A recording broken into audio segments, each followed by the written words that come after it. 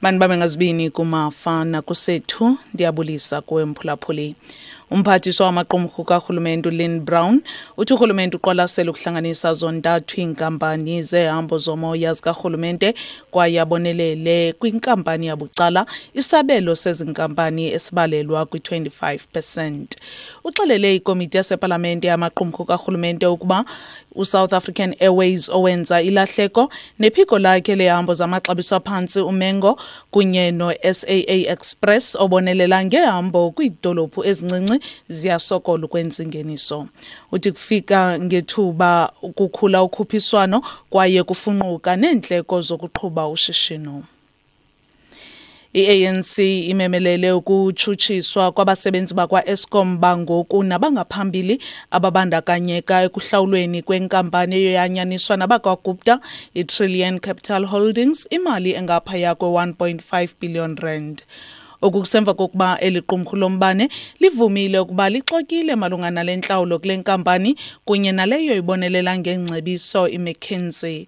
Ekuqaleni u-Eskom ubange ngelithi ezi ntlawulo zazisemgceni emva kokuba uadvocate Jeff Butlander ekhupha ingxelo engazobi imfanekiso omhle nge-trillion. Noxa kunjalo ngomvulo u-Eskom kunyanzeleke ukuba avume ukuba inkampani yamazwe ngamazwe yeenkonzo zengcebiso i-Oliver Wyman izibethe ngoyaba ezintlawulo. Isithethi se-ANC nguZizikodwa. Sicela umphathiswa uLynn Brown abeke isitsholo avule amatyala ngakumbi kwezi zitsholo zivelayo ngoku ukuba sekho isixa semali ebhatalwayo kwaba ikhampani ebizwa iTrillion. Abanye ke bakwa-Eskom bebeyiphika eso sixa semali sibhatelweyo. Sicinga ezi zitsholo zibonakalisa urhwaphilizo olungamandla phaa kwi-Eskom. Sithi mabaye bayophendula kwiinkundla zamatyala ngoba urhwaphilizo masingalunyamezeli ngoba lishiya ichaphaza elibi ngakumbi phaa kule nkampani i-Eskom. Simiselwe uLwesihlanu weveki ezayo yinkundla kamantyi yaseBhayi isicelo sebheyili somfundisi waseNigeria uTimothy Omotoso.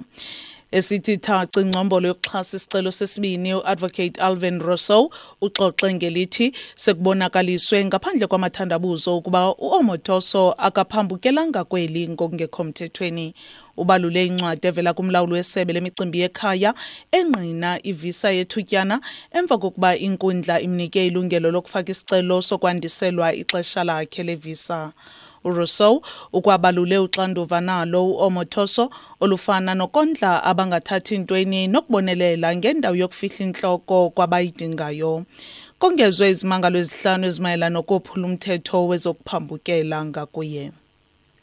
iYunivesithi yaseWalter Sisulu kwiphondo leMpuma Koloni ithi kuyakhwanqisa ukuba umboneleli weenkonzo angayiboni impazamo apho uNSFAS efake i-14 million rand kumfundi kwade kwadlula iinyanga ezintlanu.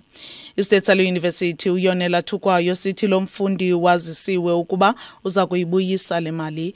Kukholelwa ukuba lo mfundi sele sebenzise isiqingatha sesigidi serandi i-500,000 rand ethenga incwadi kunye nokutya. Thukwayo uyacacisa. Sithukile kwaye sidanile. Sithuke ngobana uIntel imali akakhange ayibone lempazamo ayenzileyo kude kube zinyanga ezintlanu. Okwesibini sidanile ngobana umfundi uthe xa efumanisa into kokubana unemali engaka wangazoyibika endaweni yokubana ayibike lento ebonakala kwi-account yakhe uye wayispenda le mali wayitya ngendlela ke esibona ngayo into kokubana ayidibani nemigaqo ye-NSFAS ngoba uNSFAS unika imali bana abafundi bakwazi ukuthenga igrocery bakwazi ukuthenga ii-textbooks zesikolo.